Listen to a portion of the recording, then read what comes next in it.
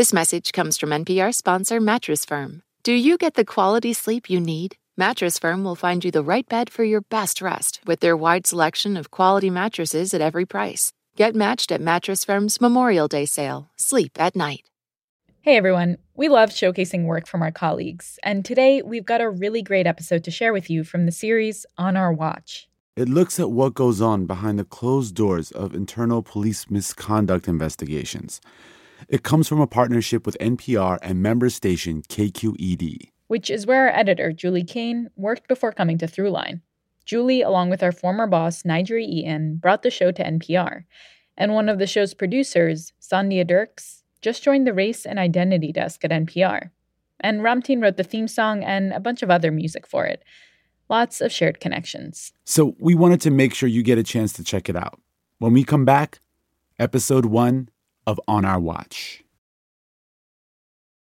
This message comes from NPR sponsor Squarespace. Kickstart or update written content on any website, product description, or email with Squarespace AI, generating instant, personalized results that know and show your brand identity. Explain what your site is about, choose your tone, and enter what you need to get short or long-form text. No matter the placement, Squarespace AI makes it easier to go live, stand out, and succeed online. Use code THROUGHLINE to save 10% off your first purchase of a website or domain. Drake and Kendrick Lamar have been lobbing some serious accusations at each other. You've probably heard the diss tracks and wondered, what's just a low blow and what's actually criminal? I'm Brittany Luce, host of It's Been a Minute from NPR, and I'm getting into what's art and what's worthy of criminal investigation, and who those accusations hurt the most. On It's Been a Minute from NPR.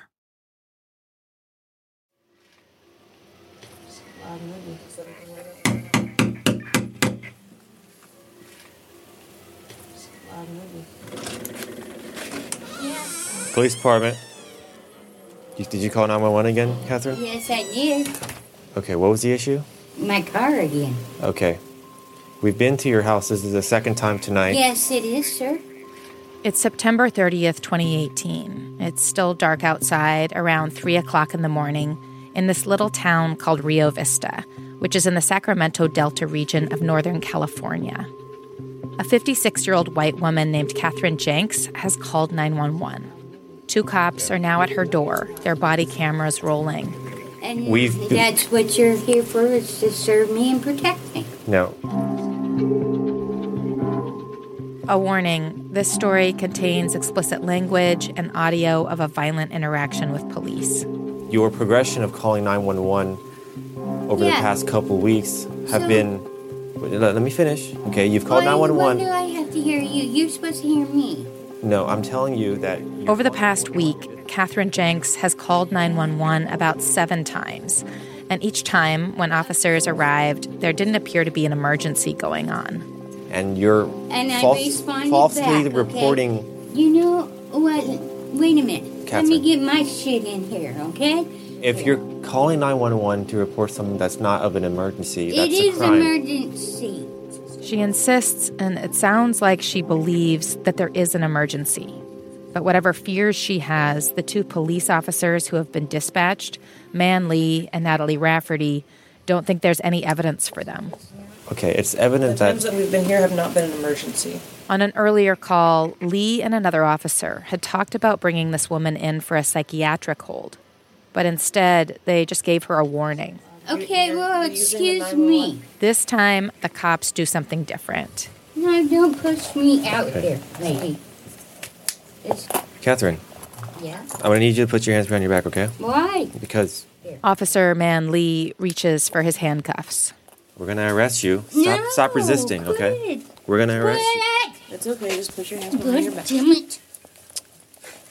No. Stop it. Stop kicking me. Stop resisting. Don't. This woman, Catherine Jenks, is very slight. She's 56 years old and maybe 115 pounds. We're going to arrest you. We're going to arrest you. Dave! She calls out for her partner, Dave, who lives with her. His full name is David O'Reilly. Ouch! Leave her alone. Leave me alone! Go inside. Stop biting me! She hasn't done anything. I haven't done anything. Ah! Ow! Stop kicking me! Kathy, stop. Relax. What? And please What are relax. they doing? I don't know. What are you picking on her for? Sir, go back inside your house. There's a money Sir, go back inside your house now. Go. In the video, you can see her sit down on her butt on the front step of the porch Okay, hon, you need to stand up. We're not going to drag you. to use her body weight to kind of resist being taken into custody.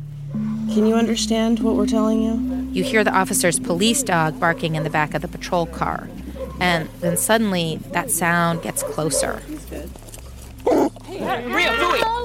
There's a button on Rafferty's belt so that she can remotely release the dog from the back of the car if she gets in trouble. Somehow, it gets pushed in the struggle with Kathryn Jenks. The dog lunges out of the darkness. It attacks Kathryn Jenks and bites down on her arm. Help! Help! Get him off of me! He's not on you. He's holding on. Oh my God! No! Oh my God, David!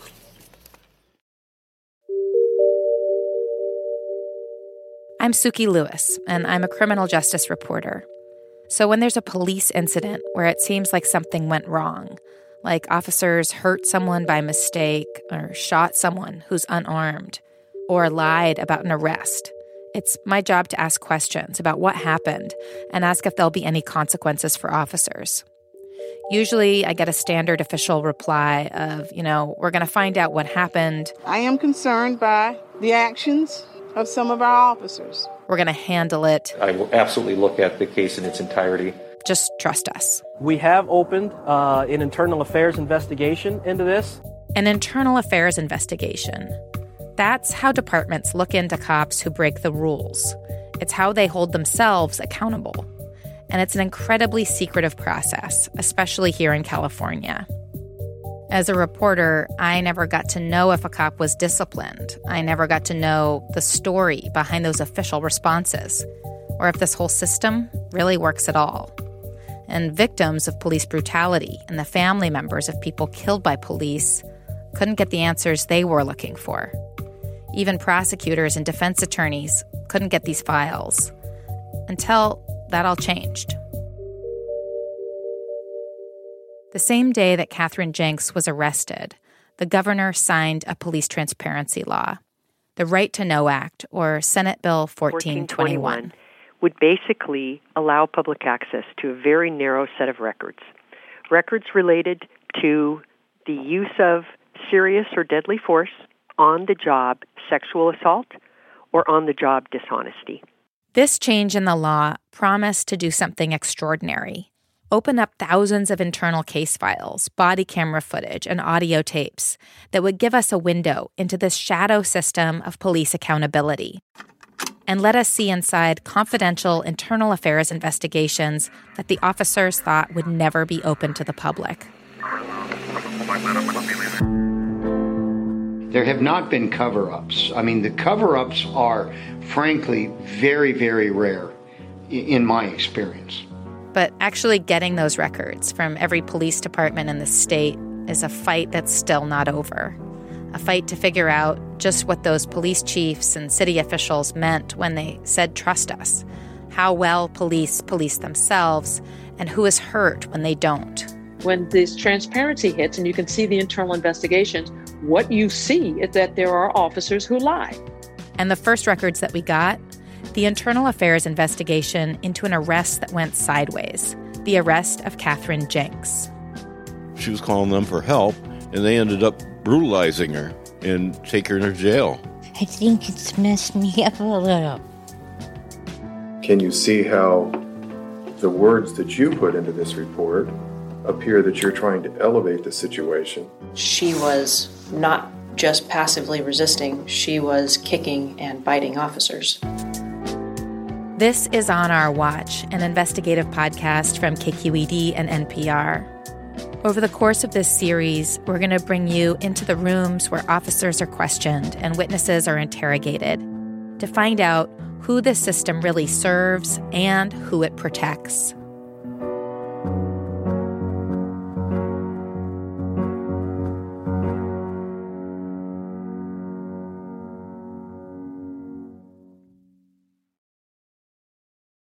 This message comes from NPR sponsor FX, presenting Clipped, the scandalous story of the 2014 Clippers owner's racist remarks captured on tape and heard around the world. The series charts the tape's impact on a dysfunctional basketball organization striving to win against their reputation as the most cursed team in the league. Starring Lawrence Fishburne, Jackie Weaver, Cleopatra Coleman, and Ed O'Neill. FX's Clipped, streaming June 4th, only on Hulu. Feel like the world is on fire? Shortwave is your antidote. We find joy and beauty in the science of the planet we live on. How people are taking action in the face of climate change, the many weird and wonderful ways animals have adapted to a changing world in the past and present, and how technology is pushing us forward. Listen now to the Shortwave Podcast from NPR. It's late 2018, just over a month since Kathryn Janks was booked into jail for allegedly harassing 911 and resisting arrest. The district attorney has filed criminal charges against her, and she's still recovering from a wound to her arm. The police dog bit through her skin and subcutaneous tissue. But what Kathryn doesn't know... Okay, the date is November 7th, 2018, and the time... is that the Rio Vista police chief has raised some serious concerns about what happened that night. This is an administrative inquiry concerning the city of Rio Vista. My name is Mark Siemens, an independent... The chief hired this outside investigator named Mark Siemens to look into the actions of officers Man Lee and Natalie Rafferty. This inquiry is focused on issues surrounding the arrest of Kathryn Janks on September 30th. You were involved... I reached out to Man Lee and Natalie Rafferty multiple times, and they didn't want to talk to me. But you will hear their voices in these tapes that we got from the internal investigation. Please state your full name and spell your last name for the record. Natalie Rafferty, Rafferty. Tapes like these have been secret in California since the 1970s. Each year, thousands of complaints are filed against police officers in the state, either by members of the public or from within the department. And Internal Affairs is the system for looking into these complaints. In this case, the chief asks the investigator to figure out how the dog got out of the car. Dog bite during this arrest. And also why the incident reports aren't matching up with video of what happened that night. Since this investigation is related to police reports and entering false information into a police report is a criminal offense, I want to advise you of your rights. And I want to be clear to you that you're not being charged with a crime at this time. Okay? Okay. Rafferty tells the investigator she's worked for Rio Vista for about 3 years. She's a canine officer, which is why there was a police dog in the car the night they showed up at Kathryn Janks' house. At the time that you were making the arrest of Miss Janks, did she appear to be thinking clearly and rationally? I don't know. I think that's a matter of opinion. Was there any indication that she had some mental health issues? There may have been. I think it would be dependent. I'm not sure. During that call, was there ever any dialogue between you and the other officers about her being 5150? 5150 is a psychiatric hold. I don't think so. I think we might have called her crazy, but I don't know if that was even what we said. In fact, other officers had talked about taking Kathryn Janks in for a psychiatric hold on a previous call, but they didn't. Instead, Rafferty and Lee decided that if she called 911 again, they were going to arrest her. And what kind of plan did you make before you left? We planned that if we went there and there was no emergency and Janks had called again, 911, then we would arrest her. Here's where this case echoes some of the high-profile police incidents across the country. Officers show up at a scene where there's someone who they know or suspect is in mental distress. But they still do what they're trained to do, enforce compliance with their commands or make an arrest. Things don't go as planned, and sometimes the person gets injured or even killed. But this case also has some key differences. Kathryn Janks is a woman. She's white, and this incident leads to consequences not just for the officers, but for the entire department. And before I knew what had happened, my canine was biting her right forearm. This wasn't just a dog bite. Photographs of her injury show the dog's teeth punctured both sides of her forearm, ripping up the soft tissue of her arm straight through to the bone. But Rafferty tells the investigator Mark Siemens that part was a mistake. The dog was never supposed to get out. She thinks that during the struggle that Kathryn Janks accidentally hit the button that released the dog. I know that I didn't press the button myself. The investigator can't determine for sure what happened with the dog, but he does not conclude that Rafferty is lying about it.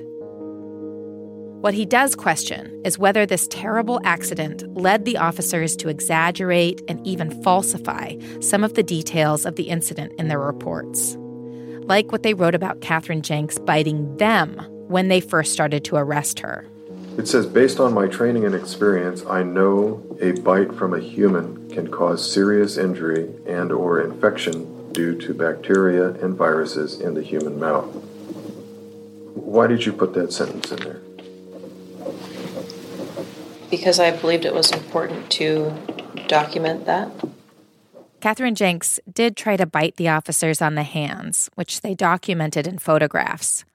These photos show that she didn't break their skin, and she barely left a mark. But they booked Janks for felony resisting arrest, and the internal report shows that one of the reasons they gave was that those bites could be a deadly threat. LaDoris Cordell served as police auditor for the city of San Jose. She says in that role, she saw resisting arrest charges all too often used as a cover by officers who use unnecessary force. And the officers will sometimes actually yell at, "Stop resisting," when the person's not resisting, but they want people around to hear that so that they can get support for, yeah, he was resisting. She's also a retired Superior Court judge. And when the officer would take the witness stand and testify and the defendant resisted, I would look over and most frequently the defendants were black and brown males for the most part. And they would just sit there and just shake their heads. But she says when cases like those made it into her courtroom, it was often the official story, the cop's testimony, that won out. I am not saying that every single report that is written up about resisting arrest is falsified. I'm not saying that at all. But does it happen? I believe it does. Most of the time, the department doesn't ask questions about how that official story got built. But in Rio Vista, the investigator Mark Siemens presses Rafferty, and not just about the details she included in her report, but also why she made changes to Officer Lee's report. Okay, I want to hand you a couple of emails. He asks why she edited Lee's report to make it seem like Kathryn Janks' boyfriend, David O'Reilly, was a big threat. Officer Lee believed that Mr. O'Reilly was just questioning officers regarding why Janks was being arrested. And you changed it to be yelling at us in an aggressive manner. Is that what you saw on the tape? I suggested to Officer Lee, based on what occurred at the time and what I experienced and what I believed he experienced, he was free to write the report however he perceived the incident. This was merely a suggestion. I've seen these reports. She added in words like aggressive and yelling, and she even added in a line that claimed Lee was scared that O'Reilly was going to interfere with the arrest. So, at what point did Officer Lee express to you that he feared that O'Reilly might attempt to prevent Janks from being taken into custody? I don't know if we had that discussion or not. Okay, so we have the video up right now.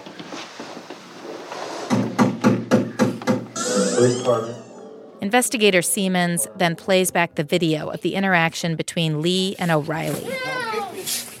What's going on? Okay, I'm going to explain to you.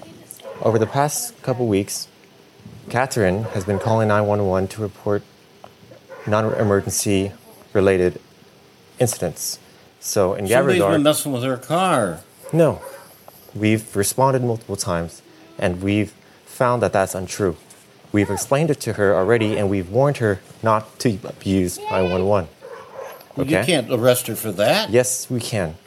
It's against the law to abuse emergency services. You can't take my wife, my baby in like this. She hasn't done anything. Sir, I explained to you.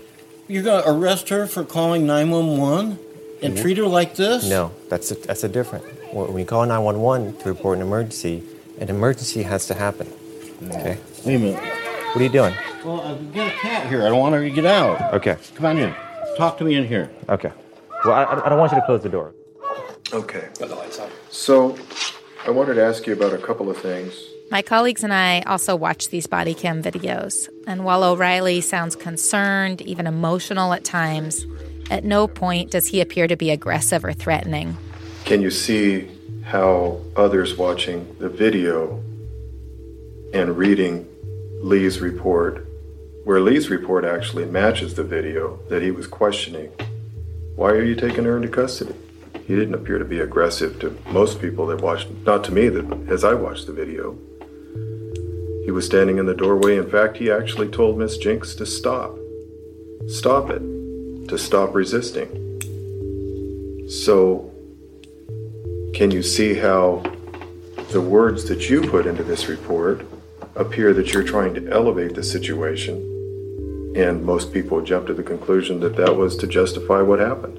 The investigator questions Rafferty about all these discrepancies and if they were added to justify the felony charge that Jenks was booked under. It's a pretty serious charge, generally used for people who pose a real violent threat to officers. I think that there are different perspectives, and your perspective is going to be from a nice calm room, and there's nobody around you, there's nobody that you fear about take your gun or questioning your authority, refusing your commands. So yeah, I can see how your perception of what you watch is going to be different than me in the moment being there and experiencing that, where I have all of these thoughts going through my head and all of these concerns and my attention being diverted in different ways, and I'm dealing with a person who's resisting me and trying to bite me, and I'm thinking, this guy who's right here, right next to my gun, he's obviously in some kind of a domestic relationship with her. Is he going to try to fight us now? He's much bigger than I am. Is he going to try to get her out of our custody? I have a lot more to question and deal with than you in a nice, comfortable setting, already knowing the outcome. The point that Rafferty is making here is that you can't look back on one of these incidents and really know what was going on subjectively for an officer. That's true. You can't know what it was like to be in these really intense moments where officers have to make split-second decisions. And she's saying it's not fair to come back and second-guess them later on. But Rafferty did not write her report in the heat of the moment. She wrote it in a nice calm room, already knowing the outcome. A police report is not a neutral document. It's a story crafted from details, included or omitted, that can be used to support criminal charges on the basis of which people can lose their liberty.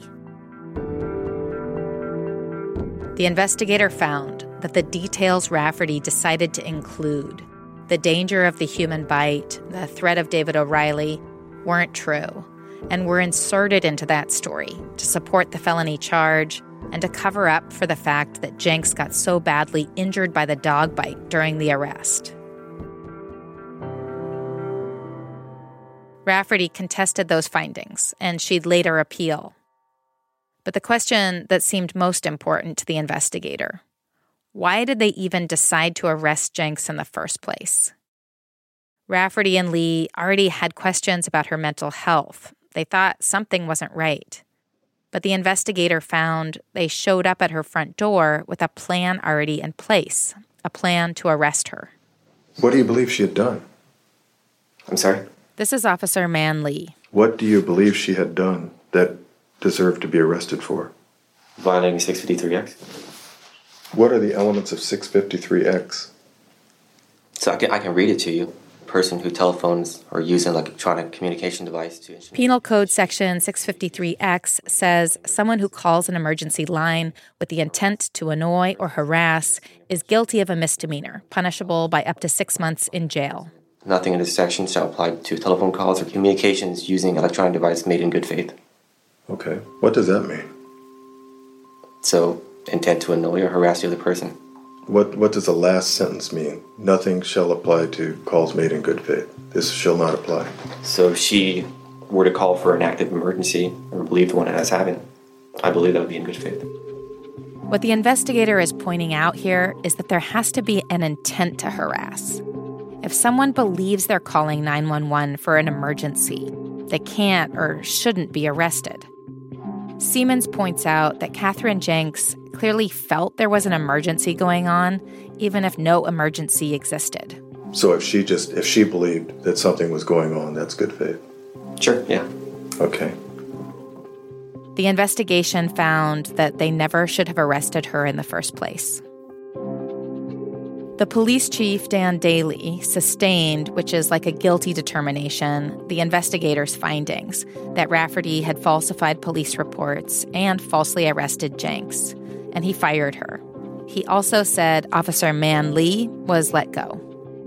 Man Lee and Natalie Rafferty both declined to talk to me about this decision. Lee was still on probation as a new officer, so his firing was final. It turned out Rafferty's was not.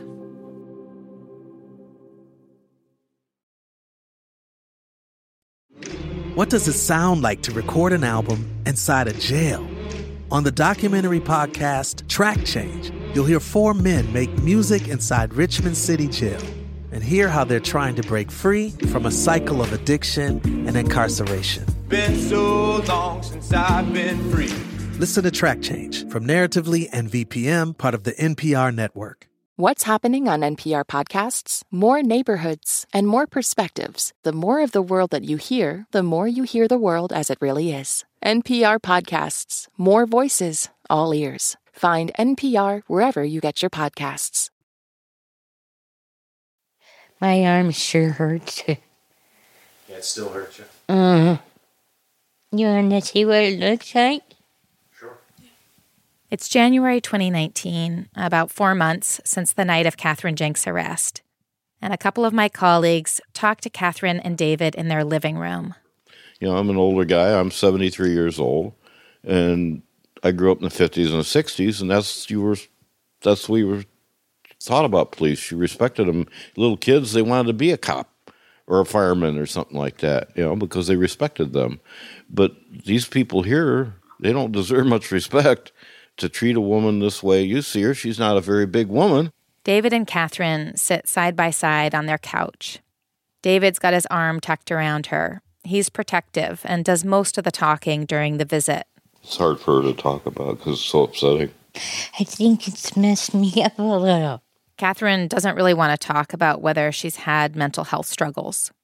David says she was traumatized by the arrest and that she's still dealing with an intense pain in her arm and nerve damage. She has nightmares about it still. She'll wake me up when I'm asleep because she'll be moaning and she's dreaming about the dog chewing on her arm. I see teeth. She sees the teeth. And then I felt that burning feeling. And this whole ordeal, it's not over. They were going to try to kill me. That's what I feel like the whole thing was about. And they were going to get away with it. Until we called them up, Catherine and David didn't know anything about an internal investigation, that 2 officers had been fired, and that her arrest was found to be false arrest by the chief of police. In fact, Catherine is still facing criminal charges based off that same arrest. We're still in limbo over all this. I'm worried about it. For something there shouldn't be any charges at all. She still has court dates coming up. She's still looking at potential jail time for several misdemeanor charges. You know, I didn't realize that anybody was even aware of what's been going on here. They've been trying to cover it up. A couple days after that interview, on January 29th, 2019, we published a story about the internal investigation into the arrest of Kathryn Jenks. It came out in the paper, the San Jose Mercury News, and on local public radio stations. All right, can you start by telling me who you are and what you do? Yes, my name is Sharon Henry, Chief Deputy District Attorney at the Solano County District Attorney's Office. About a month after our story came out, I called up Sharon Henry, the prosecutor on Jenks' case, because she'd made a big decision. She decided to drop all the criminal charges against Kathryn Jenks. This was huge, but it also raised the question, why now? And so when did you guys find out that there were kind of questions about the arrest and about the charges against Ms. Jenks? We found out about it in an article in the paper. I believe it was the San Jose Mercury News. But what Sharon Henry is saying here, that our story was the first she'd heard of any misconduct by the officers, it's not true. I later found out through emails and documents submitted in court that Henry and her boss, the DA, had actually met with Chief Daley before we ever got the records and reported on them. In a signed declaration, the chief of police said he told the DA there were issues with the arrest, and he even asked that they consider criminally charging the officers for falsifying police reports or perjury. But the DA did not charge the officers. Instead, her office moved forward with charging Kathryn Jenks with 7 misdemeanors for resisting arrest and harassing 911. Just about a month ago, I reached out again to Sharon Henry and sent her the documents I'd found. I wanted to know why she'd misrepresented the timeline. We emailed back and forth, and then she stopped responding. Finally, I did get a call back from another prosecutor in her office. I don't know why she said that. I can't tell you. This is Chief Deputy DA Paul Sequeira. And I don't know, like I said, maybe there's some nuance in the question where she felt like there's some nuance that I'm not aware of.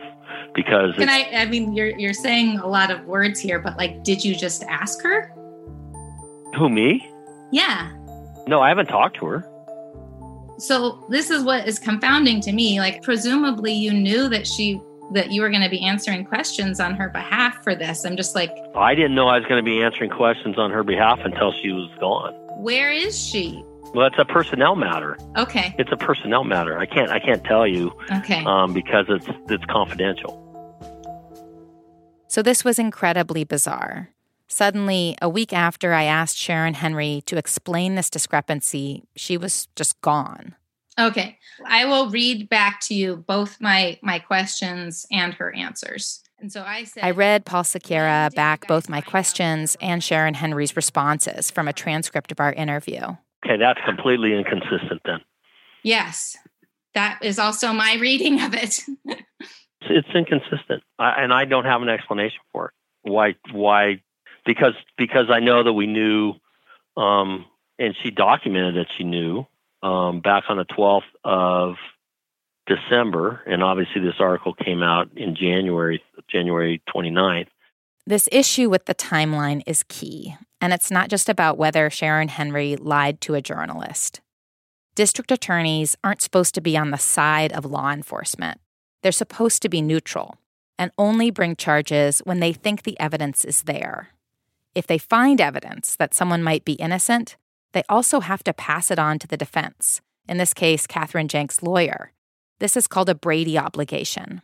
At what point did your office let Jenks' lawyer know that there were kind of issues with this? And like, did your office fully comply with their Brady obligations?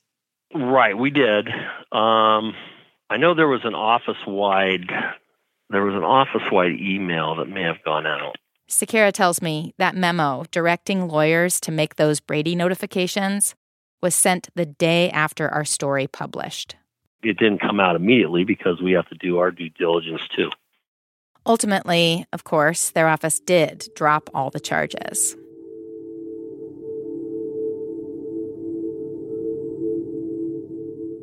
Unlike Kathryn Jenks, Officer Natalie Rafferty was backed by a powerful legal apparatus that's been built over the years through negotiation, lobbying, and litigation filed by California's police unions. So when Rafferty sits down in that interview room with the investigator, she has a whole set of protections that she and all police officers in California have. She's got the right to have a lawyer with her. She has the right to get advance notice about any accusations made against her, the right to prepare for an interrogation. She even has the right not to get yelled at or sworn at. She has the right to get paid while she's under investigation, and the investigation has to wrap up within a year. After that, she's got the right to an extensive appeals process for any discipline imposed. And these rights have been state law since 1976. The LA Police Protective League led the charge, if you will, to get this law enacted because their officers were literally getting called into internal affairs and in some cases being physically abused, being threatened. That's Michael Rains. He's an ex-cop himself who now runs a law firm that represents 400 different police unions in California, including Rio Vista's. So if you're an officer who's accused of misconduct or under investigation, Rains is the guy to call because he will fight and fight hard to protect those rights. I don't consider these special rights. I consider the rights they have to be due process rights that, frankly, any employee in any job would have, should have. Those are all rules that pertain to, frankly, everybody in the workforce, everybody in every workforce. But do we all have these rights? Oh, okay. That's amazing. That is great. I want you to give those same exact due process rights to the clients we represent. Brendan Woods is chief public defender for Alameda, a neighboring county in California. He's actually the only Black chief public defender in the state.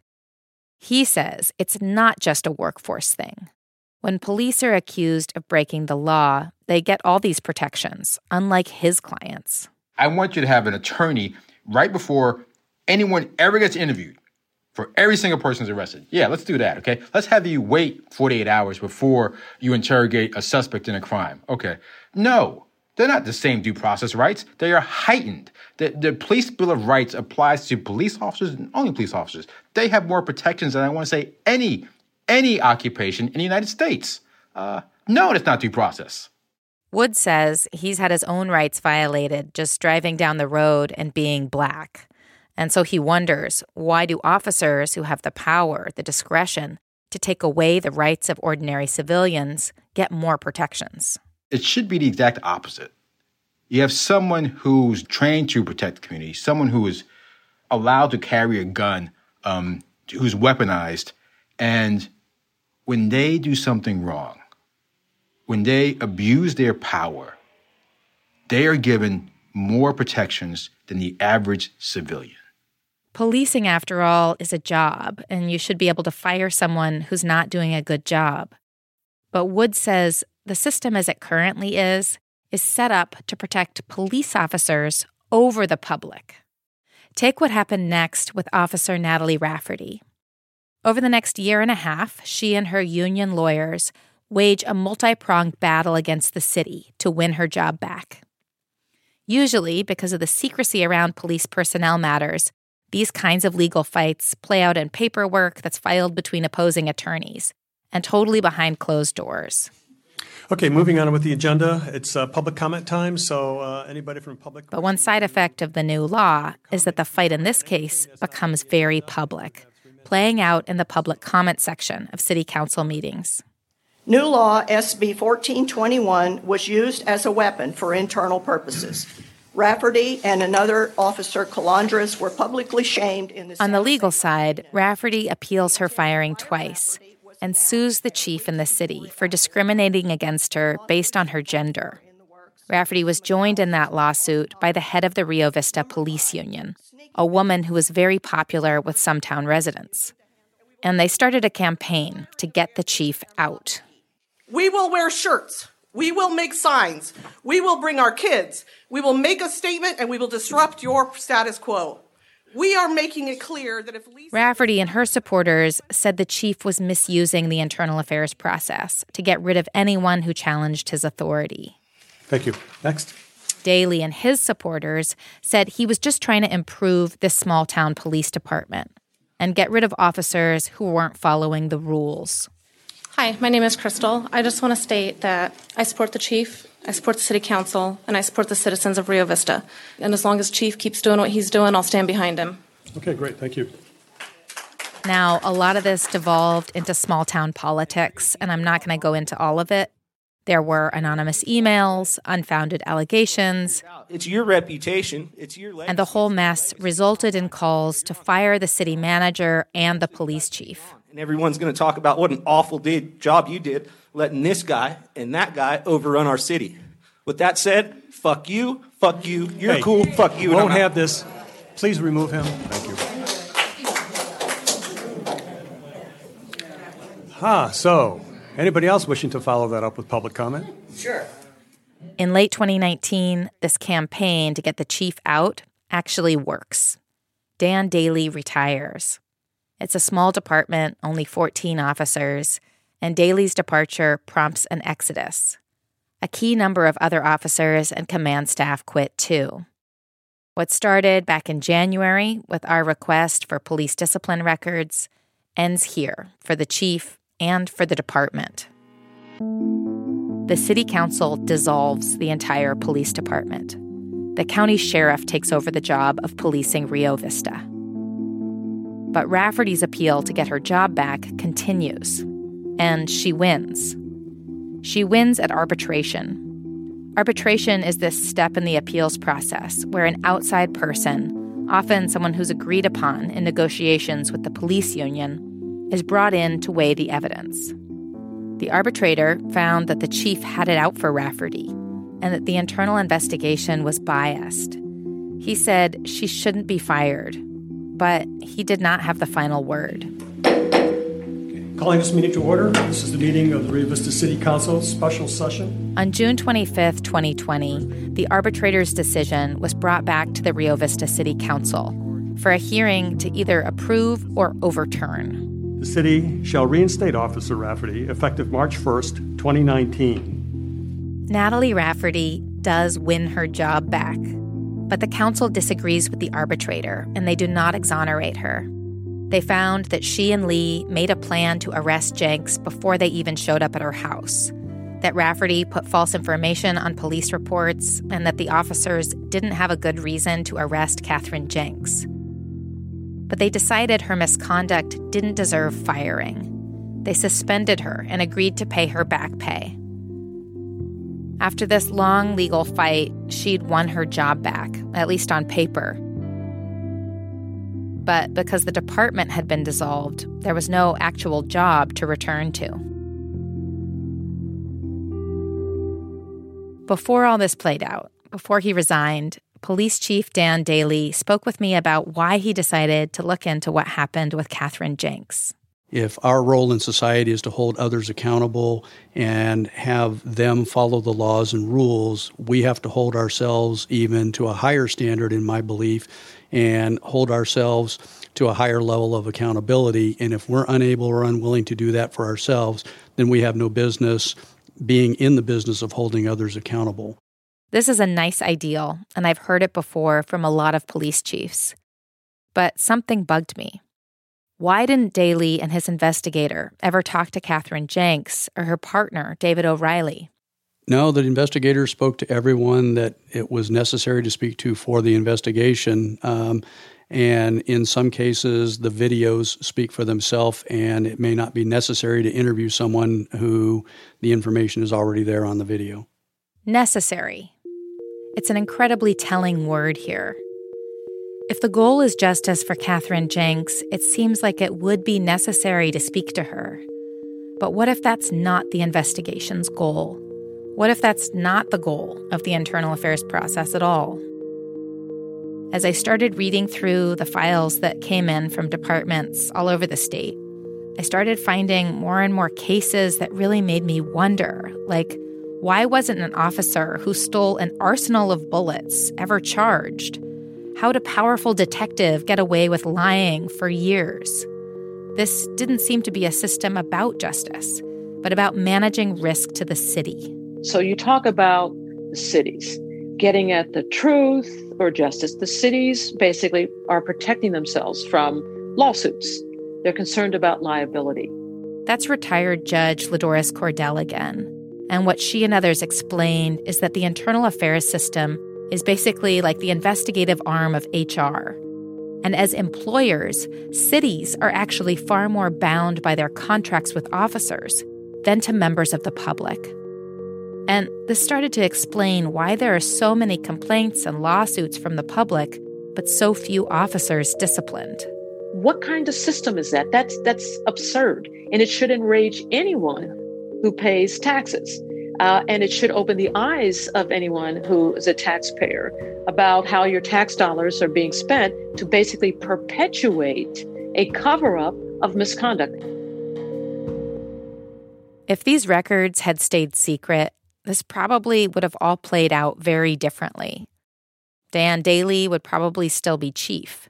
The department would probably still exist. And Rafferty would probably still be policing Rio Vista. Kathryn Jenks, on the other hand, would have probably accepted a plea deal, maybe even jail time. I'm glad that law is in existence and that things like this won't go covered up, because they've got the upper hand as it is. Who they going to believe if an officer tells them something? They're going to believe the officer, not the person. Here's David O'Reilly again. She's really innocent of doing anything. I love her very much. We've been together 25 years, and she means everything to me. And if that's what transparency did in this one case, it made me wonder what had been going on in these secret investigations. For all those years, no one was watching. These are the stories we're going to share with you in this series. Even cases we thought we knew really well. So what happened yesterday? Shot my cousin, Oscar Grant. Like the 2009 police shooting of Oscar Grant on a train platform. I'm here to investigate the case involving the shooting of an individual at the Fruitvale BART station, which started a movement. Black Lives Matter! Black Lives Matter! It's like everybody turned against us because of what went down. It's us or them. Still had an untold story buried in those files. They knew this all the time. If they knew this for the past 11 years, then all the other details of what we don't know that they're hoping has been thrown away or shredded, they will not tell us unless they are forced to.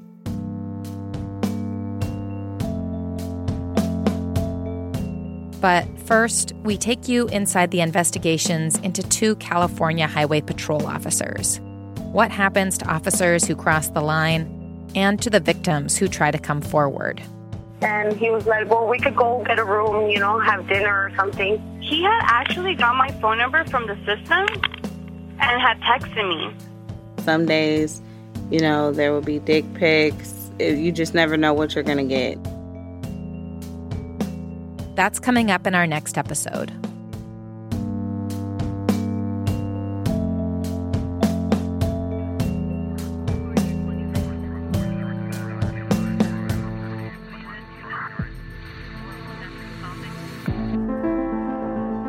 From NPR and KQED, I'm Suki Lewis, and this is On Our Watch. The show is produced by me, Sandia Dirks, Adelina Lancianese, Cynthia Betubiza, and Nina Sparling. Ho Ting Nan is our data reporter. Fact-checking by Barbara Van Workum. Editing by Leela Day and our senior supervising producer, Nicole Beamsterboer, with help from Alex Emsley. Josh Newell and Chris Hoff engineered the show.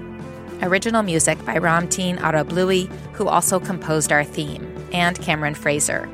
The records highlighted in this podcast were obtained as part of the California Reporting Project, a collaborative effort of 40 newsrooms created after the passage of Senate Bill 1421 to investigate police misconduct and serious use of force. So many people helped us shape this show over the past 2 years. Nigeri Eaton and Julie Kane helped bring the show to NPR's Story Lab. Jerry Holmes, Chenjerai Kumanyika, Nancy Lopez, Kelly McEvers, Mark Ristich, and Joe Shapiro all gave us their time and their ears. Special thanks to Thomas Peel and Nadine Sabai, who helped report the first story we did on this case for Capital Public Radio and the San Jose Mercury News. Liana Simstrom and Emily Hamilton are our project managers. Micah Ratner and Rebecca Hopkins are two of our many lawyers. And we could not have made this show without buy-in from the top. Thank you to NPR's Nancy Barnes, Neil Carruth, Anya Grunman, Bob Little, and Steve Nelson. And KQED's Erica Aguilar, Holly Kernan, Ethan Lindsay, and Vinnie Tong. We'll be back next week. Thanks for listening.